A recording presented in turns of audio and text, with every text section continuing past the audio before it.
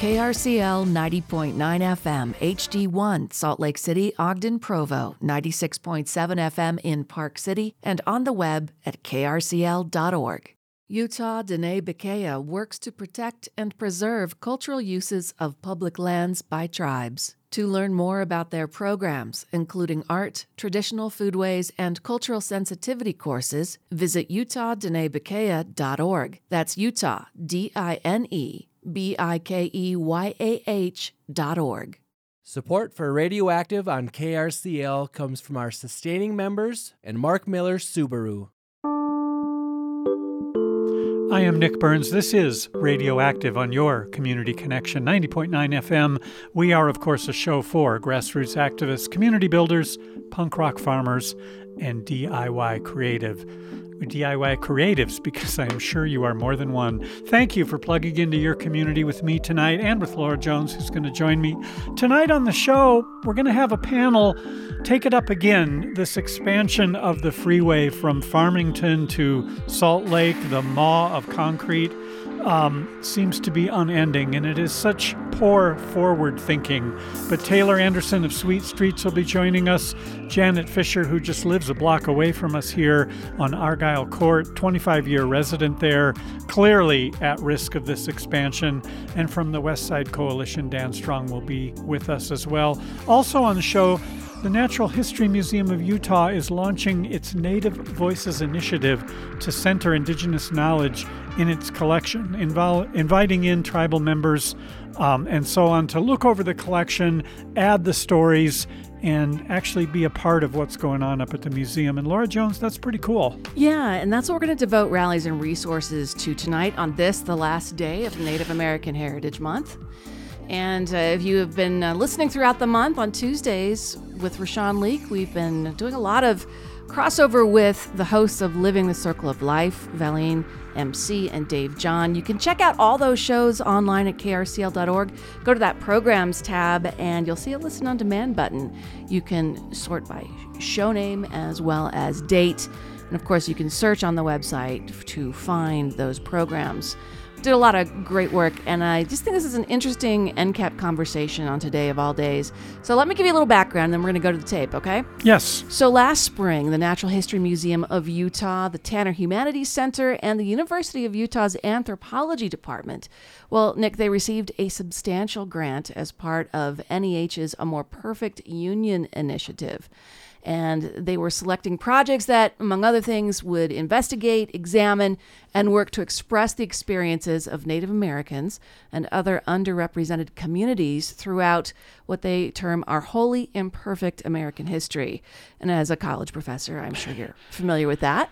Oh, the notion of who gets to write history is, of course, paramount and too often examined, or these days too often oppressed, with the voices who actually know the history getting to speak it. But to me, this is a fairly huge, monumental change that we see going on all over the nation. Well, historically, natural history museums, like the one we have here, they've done a poor job collecting the deep cultural knowledge embedded in the objects that they curate.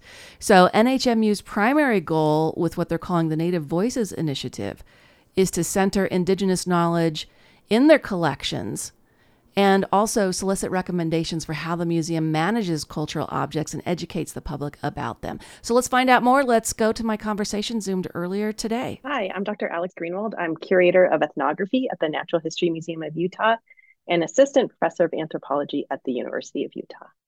Yes, my name is Sam Minkler, and I'm a Navajo. I just had my 72nd birthday just a while ago, and I'm a professor of photography at Northern Arizona University.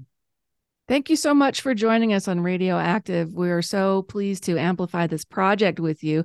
Dr. Greenwald, can you kind of give us the backstory on how we get to this moment and this project with Natural History Museum of Utah? Yeah, so pretty early on in the COVID epidemic, it became clear that there was a huge disparity between how different communities were being affected by the pandemic, especially Native communities, especially elders in Native communities, were being disproportionately affected. And that sort of coupled with our longstanding desire to preserve cultural knowledge at the museum and make sure that we are centering Indigenous voices in our collections. We really wanted an avenue to safely bring in Native elders and artists to get their perspectives on the objects in our collection. So everything from how we should be handling and storing things, whether or not things should be on exhibit, how we educate the public about them, and the deep cultural knowledge that comes with a lot of the objects in our collection. And there's sort of historically been when museums acquire objects, in our case, our objects end up in our collection because we purchase them from artists, or they're donated to us by people who purchase them from artists. But even in that exchange, often the deep cultural knowledge that comes with those objects is lost. So, how something is made, the process of making it, what the designs mean, and the experiences of the people who make them are lost. And we're hoping to reunite that information with our objects and really highlight the communities that are represented in our collections. This is called the Native Voices Initiative. And according to the information you sent over, it's also part of an effort to decolonize Native collections. Museums across the globe are reckoning with their collections, where they came from, what it means to peoples, especially Indigenous communities, that are still living and breathing communities among us. And Sam, I'm kind of curious about your take on this project and how you feel it can rectify that situation. I was very surprised last summer.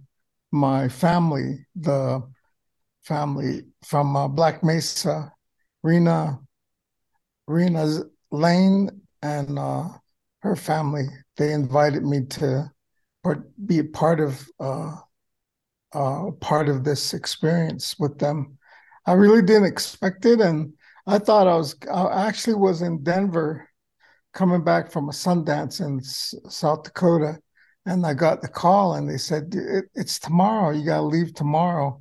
And we were going to hang out a little bit in Denver, and then all of a sudden we had to drive all the way back through Moab, Utah, back to Monument Valley, Kayenta, back to Tuba City, back to Flagstaff, and then slept a couple hours, changed cars, changed all my clothes and everything, and then headed up to participate with them. And I think it's they just felt that it was important to include me, and I'm real thankful for that. And I know that they've been traveling. I've seen them at shows, where I participated, and I've seen them representing other weavers from this very, very remote place that they live on, which is up on Black Mesa. It's the largest geological feature in northern Arizona. So I just always felt that they were great representatives, and they collect other people's rugs and take them out to different communities. And we're fortunate to be included, in Salt Lake, at the Natural History Museum. And I just felt that,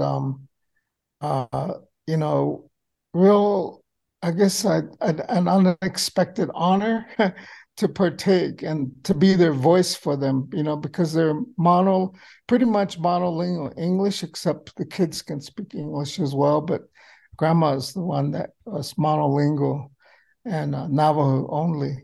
So I just was honored, and she just celebrated her 100th birthday, so it meant a lot for her to try to speak through me.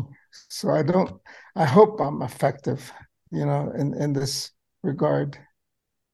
So Alex, you had Sam, his aunt, who's now 100, Rena Lane, and a weaver, Navajo weaver, plus her daughters, Mary and Zena, came up to the collection, right? Tell us how that went.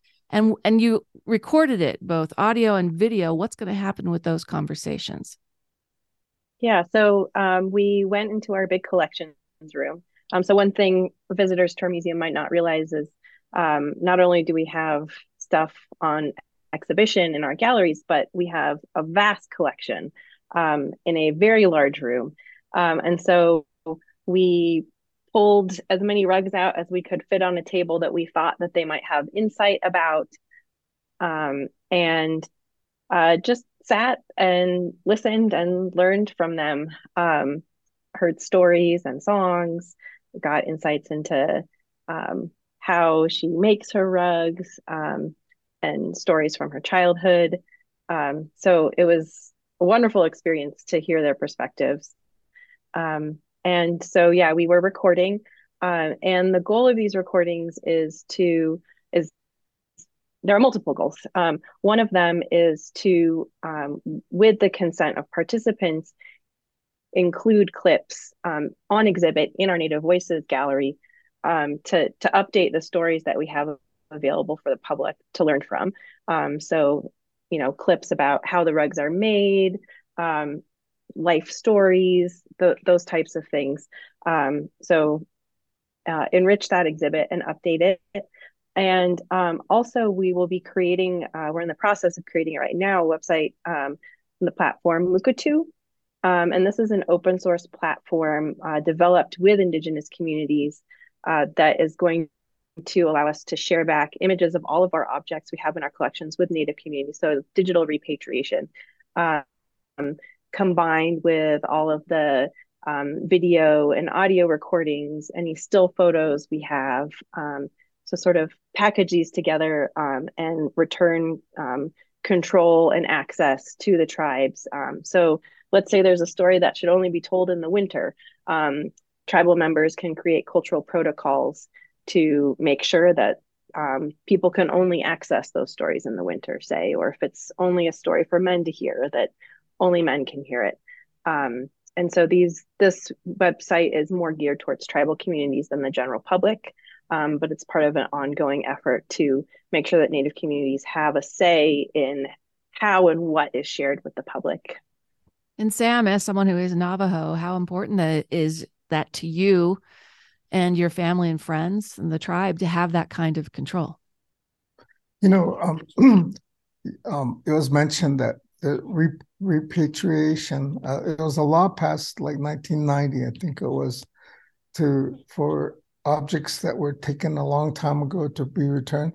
And I really liked, the Natural History Museum there, that they're probably, I don't know, it's probably like one of the best efforts of any museum, like recently, and also to take it a step up by digital repatriation, and also it's really cool that there's a protocol, like if it's a story isn't meant to be told at a certain time of year, that there's a protocol to address those kind of things. So I think it's very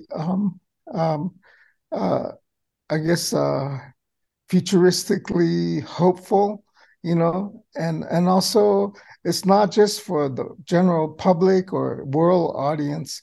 Really, it's really important for our young people, like that maybe want to weave again, like eventually, and some of the patterns and some of the techniques that my relatives express, and also maybe confirmed, with the rug room, the area where these were stored at. So I just think that it's hopeful, and I just think that it's in keeping with the intent, of just a lot of protection of technique, and just protection of that it's ours. It belongs to natives in a sense, that people can't just copy it, and that's important. That it's against the law to do that. Also, for someone to make designs and run with them. So I think it's real important that that it's the preservation effort is there with and there's consciousness about this. So where does this go next, Alex? I know there's a 6-year plan. Can you share some of the details about the Native Voices Initiative as it continues? Yeah, so right now we're still in the stage where we're interviewing folks. Like, just finished up working with San Juan Southern Paiute visitors today. We had council members from their tribe. We have additional folks coming through the end of the year. So we're still very much in the interviewing stage, developing the website, transcribing interviews. Sort of the next stage as we polish our recordings and get them transcribed is going back to the people we've talked to and making sure we still have their consent, clarifying what is appropriate for the public, what is not, setting up the website, allowing elders and interviewees access to the website as they're able, or through a representative who feels more tech savvy, to set up these protocols that they feel comfortable with. We also, with this grant, have funding to update our Native Voices exhibit.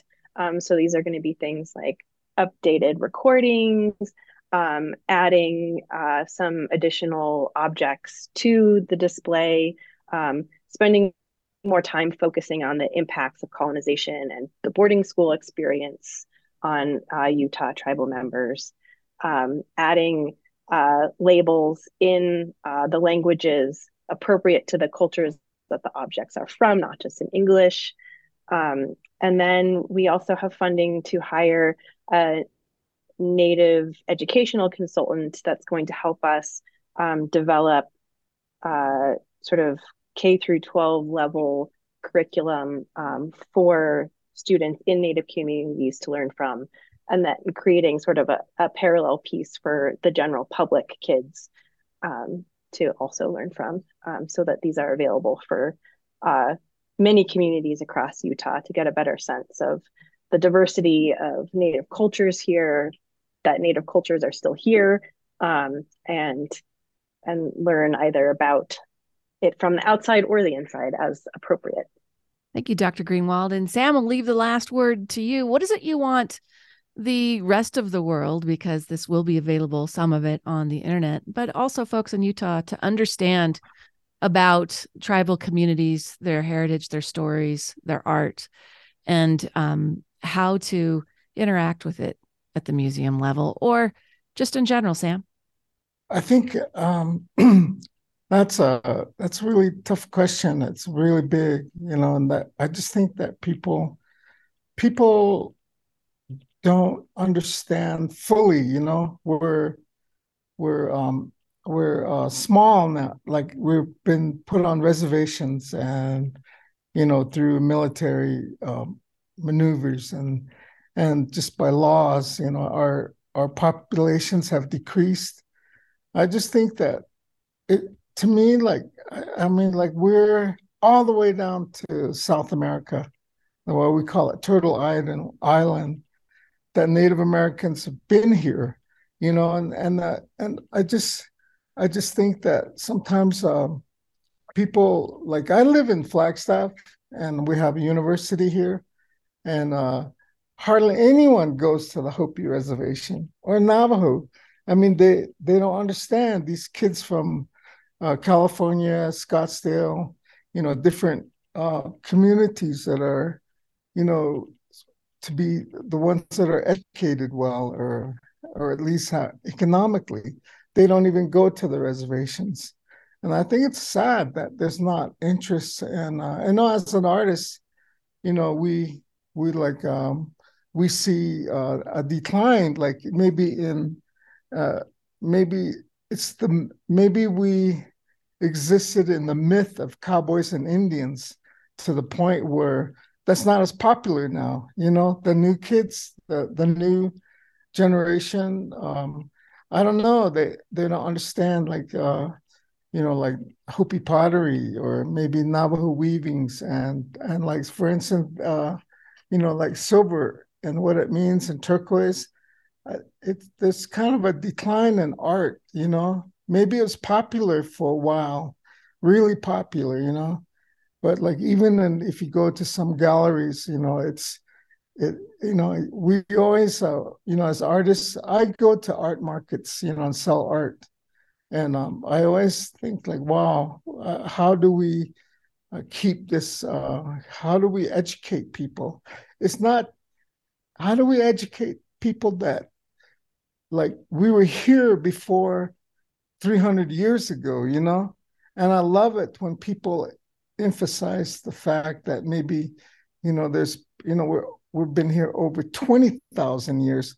That should be in the curriculums in schools and at university. I didn't know. So I didn't even know I wasn't an American. We Native Americans weren't American citizens till 1924, and we didn't have the right to vote in Arizona, 1948. And those are just like basic American curriculum, like highlights of someone well educated.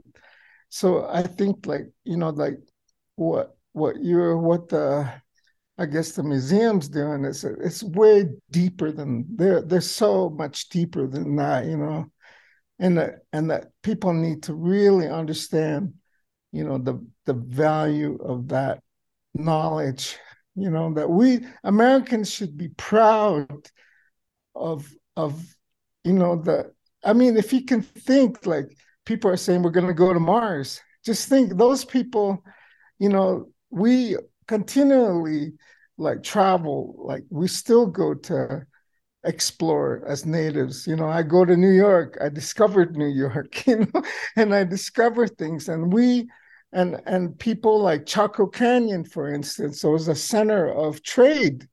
I mean, that was amazing. And the scientific alignment of like celestial alignments and the knowledge of equinox, and just that we're not given credit enough, And the thing about Navajo weaving is women, that's completely mathematical.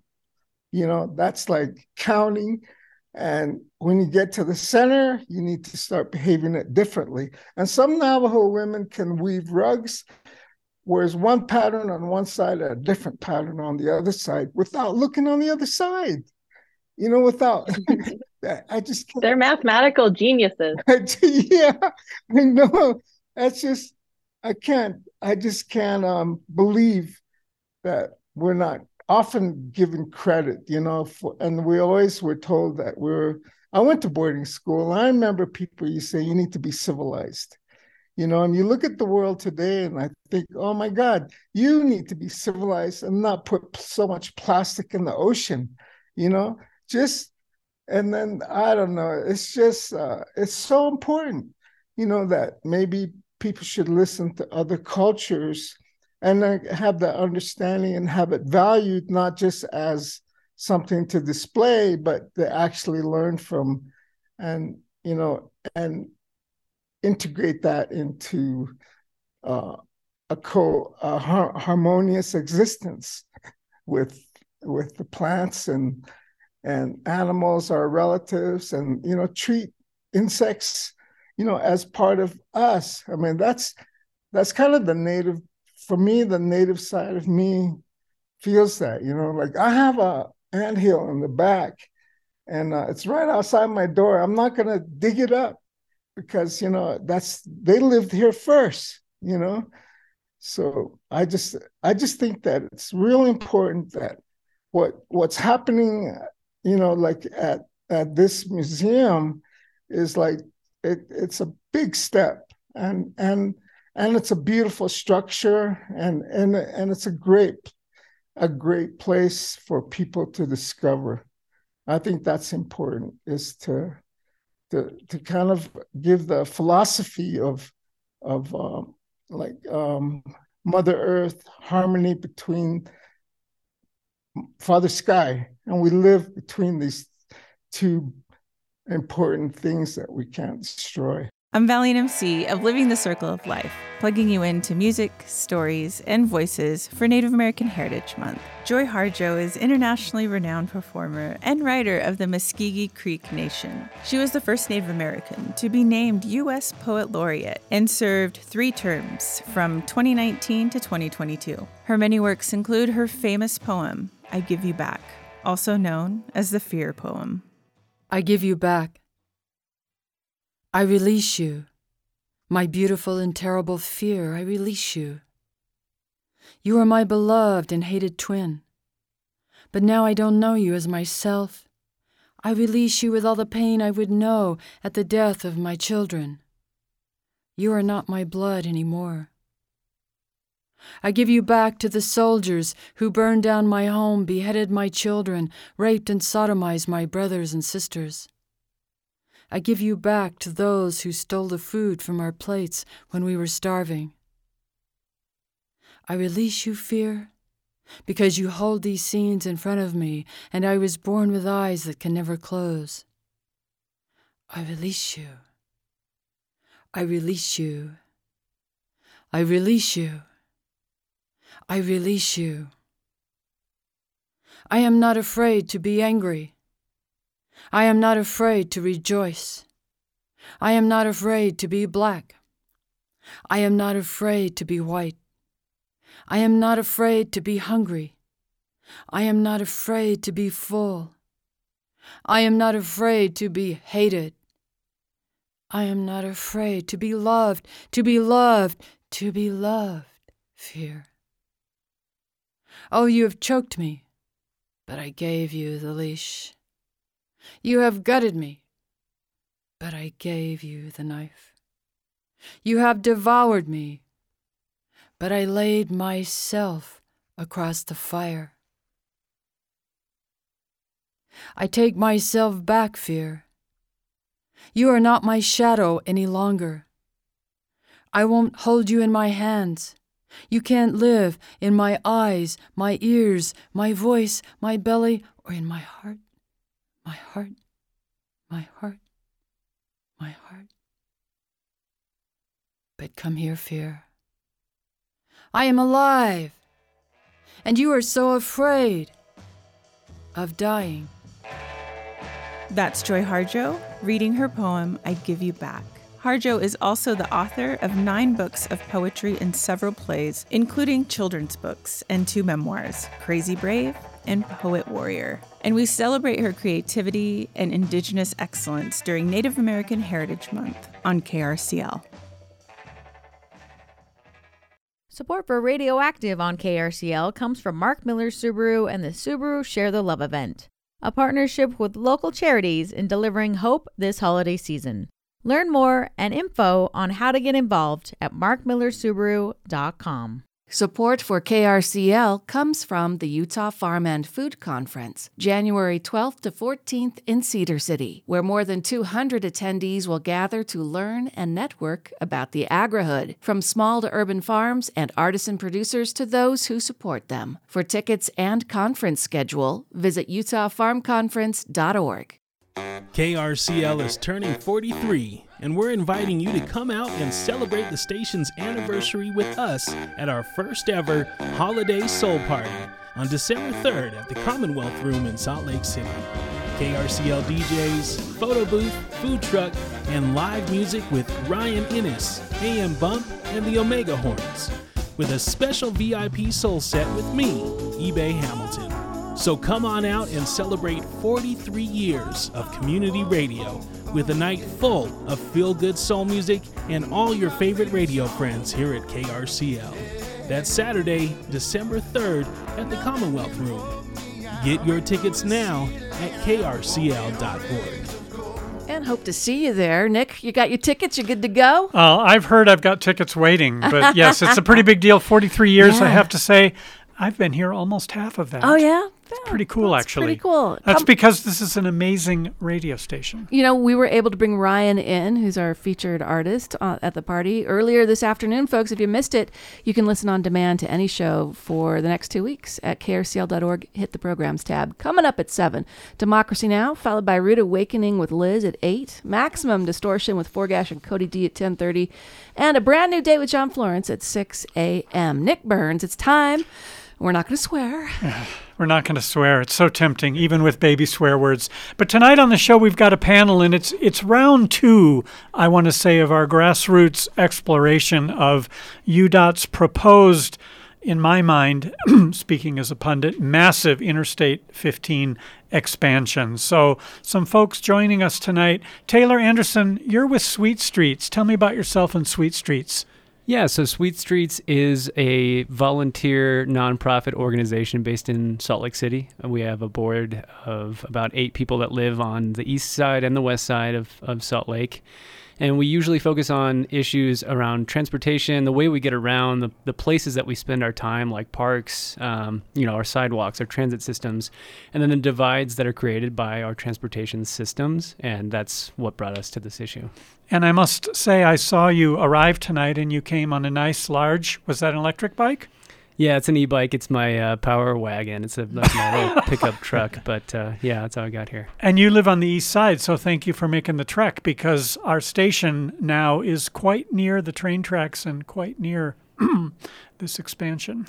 Yeah, I did a little tour of some of the houses, some of the neighborhoods that are going to be most impacted directly, including Janet here. And yeah, I'm happy to be here to talk. Thanks for having me. Plenty to talk about. Janet Fisher, hi. Hi. Welcome to the show. Thank you. Go ahead. You live on Argyle Street, so you're literally like a block and a half away, and you're already next to the freeway. I am. So I'm a longtime resident of Argyle Court, one of the original streets that NeighborWorks developed in the mid-'90s. And I-15 is in my backyard. I can touch the wall. Right. You have a great big wall separating you now, and I would have to count up the number of lanes now, but adding a lane to each side, that pretty much go through your living room. Means my house will be gone. Yeah. And you've lived there since it was built, correct? Since NeighborWorks did Argyle Street. Yes. Many of the residents on Argyle Court are original homeowners. And are you all together, I presume, rather up in arms? But thank you for joining us tonight. We are very concerned about how UDOT will be dictating our lives. And I understand that no one sort of came to you and said, gee, get ready for this. No. We received in the mail about 3 weeks ago a flyer, 8x11 flyer. It looked like junk mail that notified us about meetings about this expansion. And we went around the neighborhood and just alerted everybody to pay attention to this, because a lot of people didn't even recognize that they got any information. I think during that meeting, the I-15 planning team alluded to something that they did this past summer, but none of us have an awareness of what that was. Dan Strong, West Side Coalition, what's your take on how this public relations has rolled out about this expansion? Yeah, not great. No swearing. Thanks for welcoming me. I'm Dan Strong. I live in Rose Park. I think I'm maybe Laura's neighbor these days. So I'm president of West Side Coalition. I grew up in Davis County, so I've been kind of on both sides of this development. But as far as the public relations goes, like you all, I heard, I think the day it was released, hey, this alternative study is out, and it looks pretty ugly. So I opened it up and didn't really know what I would see. And, I saw some things in there initially, like pedestrian crossings from the east to the west of the freeway, and thought this looks pretty good. As I start looking closer, I'm like, are they talking about widening the freeway? I mean, this is the first I heard of it. So, apparently I've been looking into it for a little while, I guess, but there hasn't been a lot of outreach. The public comment period that we were given was originally middle of December. It wasn't much time at all. So our first big advocacy push was extend that public comment period. And we worked with some of the other groups like Sweet Streets to really push that. And we did succeed. They've extended that till January 13th. So now we're working to bring the community together and collect as many comments as we can and try to coalesce those into a coherent message that we can really get behind. And luckily we've been given a little more time to do that. So it is kind of an early win in what's probably going to be a long process. Yeah. So before we get too deep into this is round 2, as I mentioned. We've had Sweet Streets on before and other folks to talk about this. But Dan, I'll keep with you an overview here. You know, this was pitched, at least in what I read, as, gee, this would help commute times. So you all here tonight are West Siders here in Salt Lake, but this has been pitched. Well, Taylor, you're on the East Side, so excuse me. But this is pitched as not even helping the people who live here. Right. It seems to be the idea seems to be to limit or reduce commute between Davis County and the core of Salt Lake. And I understand there's a lot of people make that commute. I've been one of them before. Yeah. It's not always pleasant. But I've also lived in a lot of other big cities, right? I've lived in the Bay Area. Jan's been in Boston. Another 10 minutes to get from across those 12 miles is really not asking that much. I've seen the projections in the study that the commute time could grow over the next however many years, and that may happen. But that is what happens in a city with growth, and we're a city with growth, with a lot of growth. And you have to make trade-offs. And I don't think that a reasonable trade-off to ask of this community, or really the state as a whole, is to keep growing our highway system endlessly. I think we have to look at other trade-offs. And if you look at other cities that have grown and have seen these explosions of population, eventually they get good public transit solutions. And that's really what I think we're advocating for. Good answer. Thank you. So Taylor, bring you back in here. One of the issues I see, because I grew up back east, those cities grew up big before the car, really. Mm-hmm. So they grew up with subways, with public transportation. Here in the West, Los Angeles comes to mind, the Bay Area, Salt Lake City, Denver, Seattle, Portland. Those all grew up, we have all grown up with the car. So to me, this seems like really backward thinking. Well, we haven't exactly. I have to remind you that we had an elaborate network of trolley lines throughout Salt Lake City, which were purchased by car companies, which were then decommissioned. So we didn't actually grow up with the car, not to split hairs here. Well, the subdivisions certainly grew up with the cars because the trolleys didn't go out to Midvale and whatnot particularly, right? Certainly, yeah. Okay. And so part of this concern about never-ending highway expansion, this addiction to building and then expanding and then expanding and then expanding one more lane each time or 4 more lanes each time, our highway system is that it begets sprawl. So we've been watching as we sprawl out, which then allows for these green fields to be developed into new towns and new subdivisions, which then needs more lanes because people can only drive there because we haven't built transit there. And then it just kind of is this perpetual cycle where we look around and we say, well, I can't get from Farmington to Salt Lake City in a reasonable amount of time. Well, there's no transit to do that. The only way to do it is by the car. And the more that these towns grow and the more that this kind of cycle perpetuates itself, the more that we're just locked into this system. Well, it is like crack, right? You're addicted to your car, and then the only solution is more car.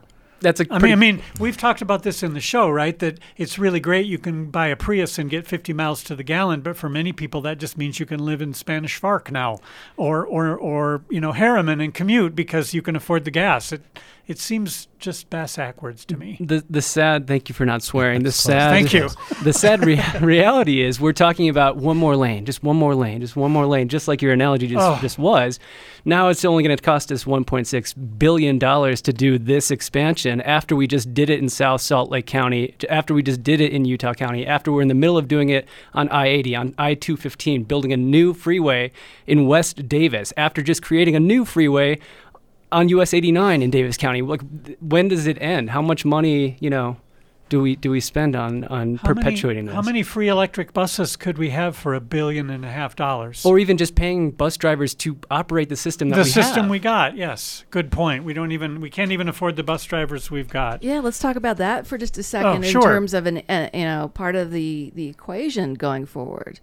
Is there a bus shortage, or is there an unwillingness or a lack of budget to pay people to be bus drivers, given the current economic situation, Nick? I mean, I'm totally spoiled. I live in Summit County. The buses are free, right? People are just willing to pay for that. So you get on the bus in Summit County, and there's a little, it looks like a tip jar, right? And so I give them some money, but you don't have to. So if everybody who's skiing, you're staying at the resort up there, you don't need to rent a car. You can just take the bus. It's pretty cool. I can hear UDOT and UTA folks, if they're listening to this or later listening, they're going, you naive Pollyanna folks. So let's play some devil's advocate with our panelists. Is this just a sacrifice that some of us have to make for future folks who are going to be moving here and living here? And is it a reasonable expectation that, some of us are going to lose our homes or our businesses? I see Taylor crawling toward the mic. I was going to point out that one person that is potentially going to lose her home that she's had for 25 plus years is sitting right next to me. And so I would love to hear from Janet. I would say that it feels grossly unfair. I live on a street that was developed by NeighborWorks to be an exemplar of a development that took over a prior street that I understood had a very high crime rate, and they created a community that has a very strong neighborhood structure. And many of us have been there well over 20 years. And I guess I just feel very perplexed why we're hearing an awful lot about the West Side and how we want to support the West Side. But, the first area to sort of literally be thrown under the bus is under the West. Freeway, is the West under Side. The Chevy, yes. And, how do I feel about my house being given up so people have 10 fewer minutes of commute time? No, I don't feel good about that. I think that's really unfair. When you were asked to invest in that part of the city, like you said, to take up residence, to care about the city. Now, can I bring some politics into this, Nick? Sure. Rocky Anderson, former Salt Lake City mayor, threw his hat into the ring officially today. Yep. I imagine this is going to become a huge part of the next Salt Lake City mayoral campaign. Have you heard anything from your city council person, the mayor? I know we've got our state representatives, House and Senate, planning some meetings next week, and we'll get to those. But have you had any outreach or junk mail-looking mailers? No, we have not heard anything from any of the representatives, and it just feels very frightening. It's understanding it's very frightening when you see your neighborhood decimated so someone who lives 50 miles away can get to town quicker, adding pollution all the way. And I guess I want to ask about that quickly, too. We talked about the $1.5 billion taxpayer dollars, but what we haven't talked about is the true, I guess I would call it, and I guess I'd throw this to you, Dan, the true social cost. Forget the $1.5 billion. I mean, there's 3.5 million of us, so I guess somehow we absorb $1.5 billion. But, the highway's already an asthma corridor. And so what's the true social cost here? And it seems as if those at UDOT don't even think of that. Right. I mean, as I hear all these the last few questions and answers, it feels like that there's an effort to frame this as some sort of as a zero-sum game. In order to grow, these people have to sacrifice, or this this public health disparity has to be perpetuated. I don't see it that way. I think there are forward-thinking, innovative solutions that can get done what this project wants to get done, which is get people more quickly from Farmington to Salt Lake while improving the public health in the area and while probably making money for the state and some other people who still want to do this. I mean, one idea that's been bandied around, I've seen the Cicero Institute in California write about this with the 101, is burying these highways, burying these freeways, not for the whole stretch, but if we have a piece of this that goes through the urban core of Salt Lake City, which is very valuable property, why not put it underground, develop it, make money just like they're doing at the Point, at the prison, off of that, and reconnect these communities that for 70 years have been walled off from each other and disparities perpetuated. Are you talking tunnel it or just dig it underground, just dig a ditch? Well, I mean, you got to go through it, right? No, but I mean, totally underground and then housing on top, tunnel? That's what I'd envision, yeah. Something where you bury it underground in a tunnel, and then develop the land on top of it. And what I've seen from the Cicero Institute is that, at least in San Francisco, that is estimated to more than pay for itself. For every mile that you bury, you can develop that land and build housing and build parks and build income-generating properties. Well, Seattle is working on that with the big, massive tunnel. They want to tear down the overhead freeway down by Pikes Place Market and whatnot. I ask that about tunneling or just a ditch because I grew up in the Detroit area, and one of the big freeways there that ripped through the city in the 1950s is one story underground with concrete walls, and it floods when it rains really hard. So climate change in that freeway, I don't know. But like you say, if you actually put it underground and then put concrete back on top, that's a lot of place for houses and apartment buildings. And your house, Janet, could stay. Right. So I just wanted to get back to, the social impact and how people who this will impact are feeling about this. And I mean, it's not just our loss of our houses that we have worked very hard to, to make livable, but it's the loss of community. And I feel that that was one of the biggest things that Neighborhood Works wanted to really develop, and they did develop it. I mean, our community used to have nights out against crime. We used to have wine clubs. There was an awful lot of work done to bring the community together, and it worked.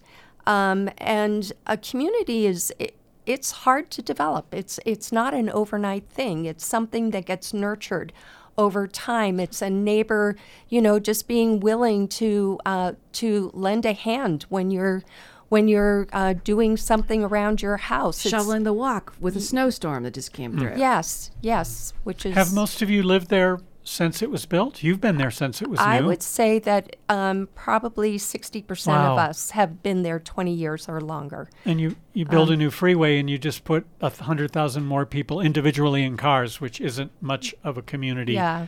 This is Radioactive. I'm Nick Burns. This is, of course, your community connection, 90.9 FM KRCL. Talking with Janet Fisher, a homeowner who lives right near the station here on Argyle Court. And this 23-lane maw of concrete, should it be built, would basically rip up all of her and her neighbors' homes. Also with us, Taylor Anderson of Sweet Streets SLC. I love saying that, Taylor. And also Dan Fisher of the West Side Coalition. The activism, Dan, is starting to mount. There's a huge event next week at the Fair Park with some elected officials actually coming. Yeah, just learned of this. There's a lot happening. So I believe at the Fair Park on Thursday the 8th is a listening session, a community listening session at 6:30 p.m. at the Zion Building. And so far we know that Senator Luz Escamilla, Representative Romero, Representative Hollins will be there. Of course, all three really great advocates for the West Side and people we work with a lot. I will say I've communicated via email with Senator Weiler, whose district also covers the Rose Park neighborhood and some other neighborhoods in Salt Lake City, especially after it was redrawn. And we're hoping to hear from him and hoping to get more engagement from him on this project as well. Any feeling about where any of these elected officials stand on supporting or yay or nay on this project? I don't. It's early. Okay. We do have a lot of elected officials in power positions right now who live in Davis County, and so I'm interested to know what their perspective is on it. Well, to me, it just seems like the announcement, Janet, you mentioned a mailer that was a little bit vague. A lot of this seemed to happen kind of after the election was already going. It makes me wonder about timing a little bit. Yeah, I don't know what to read in there. You were going to swear, weren't you? Yeah. We're hoping. Don't ask me that question. I'd say we're hoping to work with all of these people in partnership, and I think, like I said, I think there are forward-thinking solutions that can be win-wins for everybody. It doesn't have to be our neighborhood against the state. I think we can come up with things that solve the problems they've identified without impacting people and removing homes from these vulnerable communities. Good point. So Taylor Anderson, Sweet Streets SLC, bring you back in. Your research, your nonprofit group, what do you see working in other cities in terms of public transportation or like getting people out of cars? Well, okay, so I wanted to say one thing about the connections or the divides that streets and just transportation infrastructure can create. And we see it, and that's why we say I'm from the east side and the others in the room are from the west side, because generally I think people use I-15, the ultimate divider in the city, along with the railroad tracks, as being the east-west divide. Streets can either connect you with your neighbors. Like Janet said, she has a very strong block of neighbors who know each other, who can speak out across the street to each other and maintain their friendships and the bonds that they have. And we have streets or roads like Redwood Road, like State Street, like 7th East, like Foothill Boulevard, like 5th South, 6th South, 4th South, that are all dividing us up into these little psychological barriers that is your dividing line, that you don't know who's across that road. You don't really maybe even venture across that road because it's so unpleasant. And so what I'm saying is I-15 is the ultimate divider, and I think the state had shown a little bit of willingness to make some connections from the east side to the west side, and I want to see more of those, as many as possible. I think there have been some great ideas about undergrounding and exploring that. I want to know if the state has done any research, because I know they've researched double-deckering the interstate. Have they done the same research to actually bridging this and actually creating either developable land or new park space and solving some of the issues with pollution, solving some of the issues with noise, because this is going to make all those worse and likely increase the number of traffic fatalities, which keeps going up as well. Yeah, good point. When you mentioned this notion of how these large streets and how the essential design of the transportation system we have, very car-centric, how that separates people, I wonder if that doesn't just continually feed the notion of I want to be alone in my car, because I don't know who lives next door anyway, so I might as well just drive to the store for a quart of milk.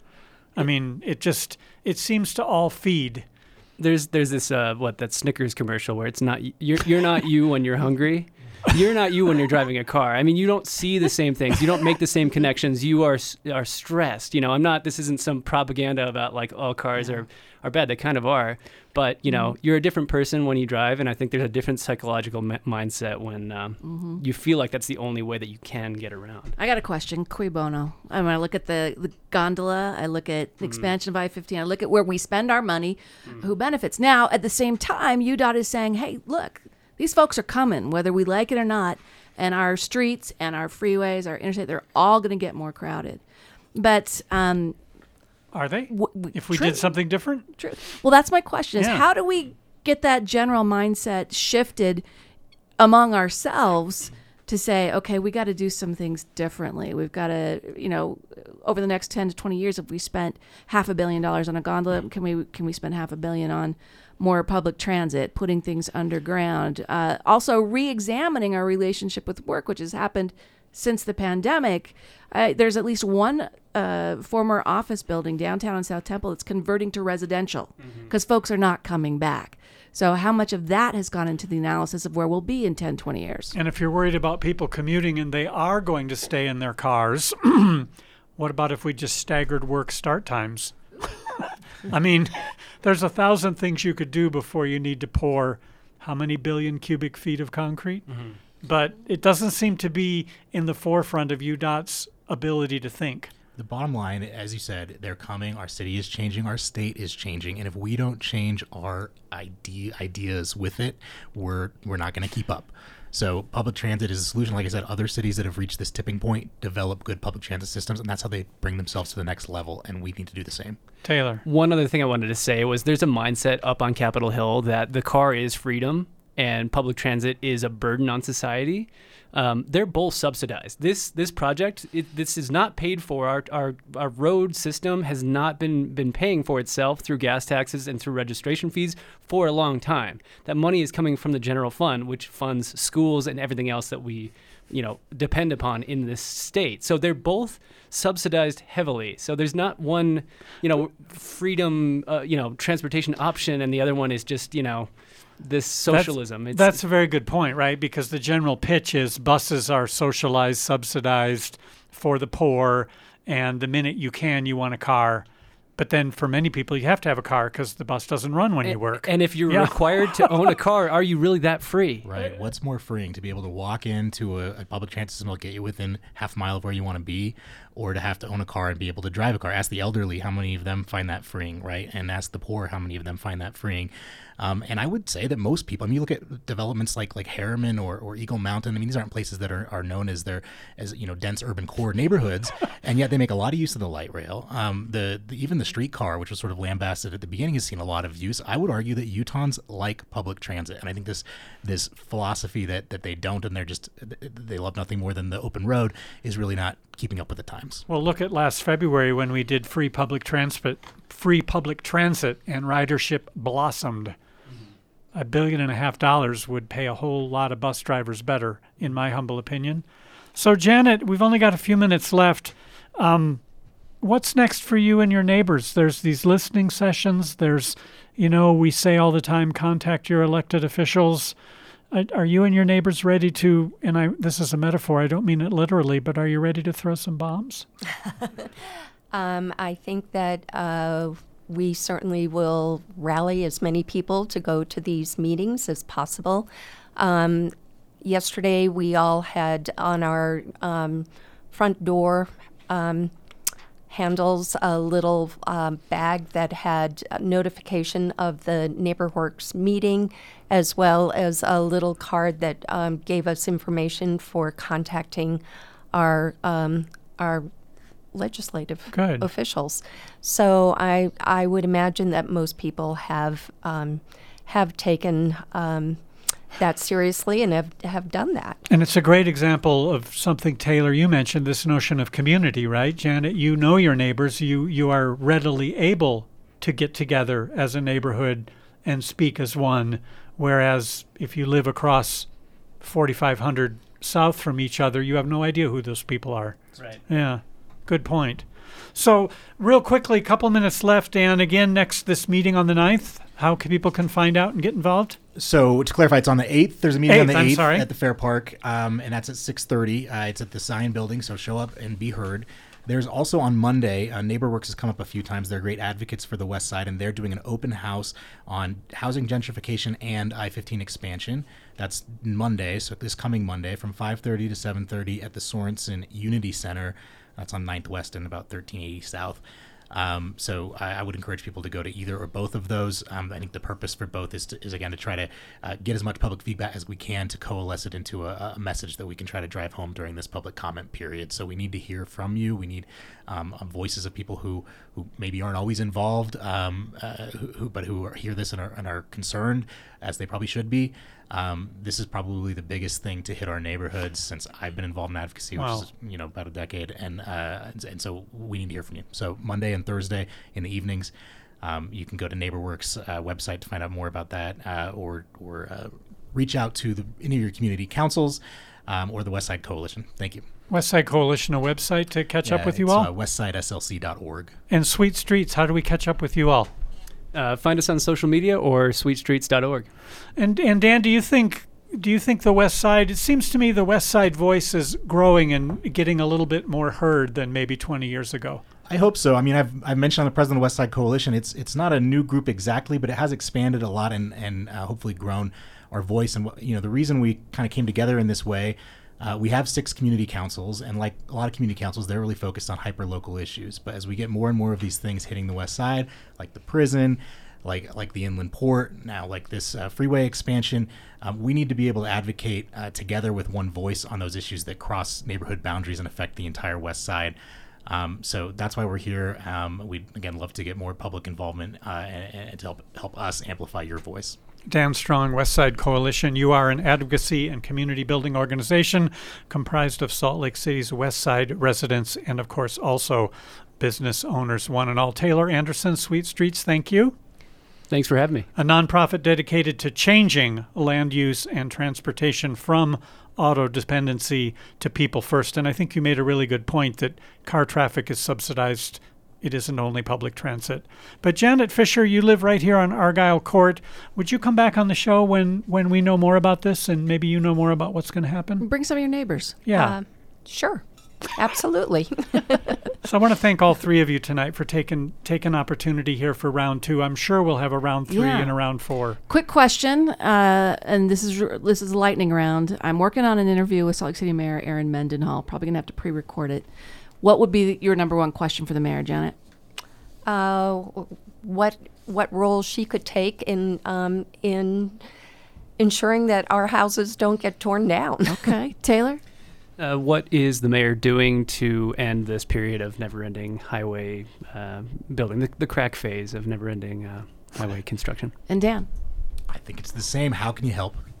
All right. Nice. And that, everybody, is our show. Nick Burns. Yeah, December 1st, tomorrow, with the regulated use of psychedelic mushrooms. Gosh, that's moving into Colorado with their vote last month. So tomorrow, Radioactive will take a look at that. Also tomorrow, World AIDS Day. So tune into Radioactive tomorrow for sure. Friday the 2nd, of course, is the Best of Punk Rock Farmer Friday, featuring tales from the Agri-Hood. So that's all upcoming. Got a story you'd like to share on the show? Issue you'd like us to cover? Record a voice memo. Just use your smartphone or however works for you. Drop it in an email to radioactive@krcl.org. Keep it under 3 minutes. Be sure to include your contact info. And as always, views, thoughts, opinions shared by guests, and myself for that matter, are their own and do not necessarily reflect those of the board, staff, or members of Listeners Community Radio of Utah, 90.9 FM, KRCL.org. Executive producer Laura Jones, thanks. Keep it tuned. Democracy Now! Is next. Thanks, Nick Burns. KRCL, Salt Lake City. KRCL's Music Meets Movies takes a turn towards the holidays with a documentary film that dives into the underground world of alternative Christmas music. There is a underground of tape traders and CD traders across the country who do this, try to make cool Christmas discs every year. The worst music in the world is bad Christmas music. I found the typical Christmas music grim. So I thought I'd start making a soundtrack to get myself through the holidays. So talk about what happens in Hollis, Christmas in Hollis. I called Bill back sweating. I just wrote the best rhyme of my life. Christmas, you can love it or hate it, but you can't really ignore it. The music and the memories pierces that pathway. Of course it's powerful. Join KRCL Thursday, December 8th at Broovies in Salt Lake for a screening of the 2013 documentary Jingle Bell Rocks. Tickets at the door at 6:30, movie at 7:30. Information at krcl.org.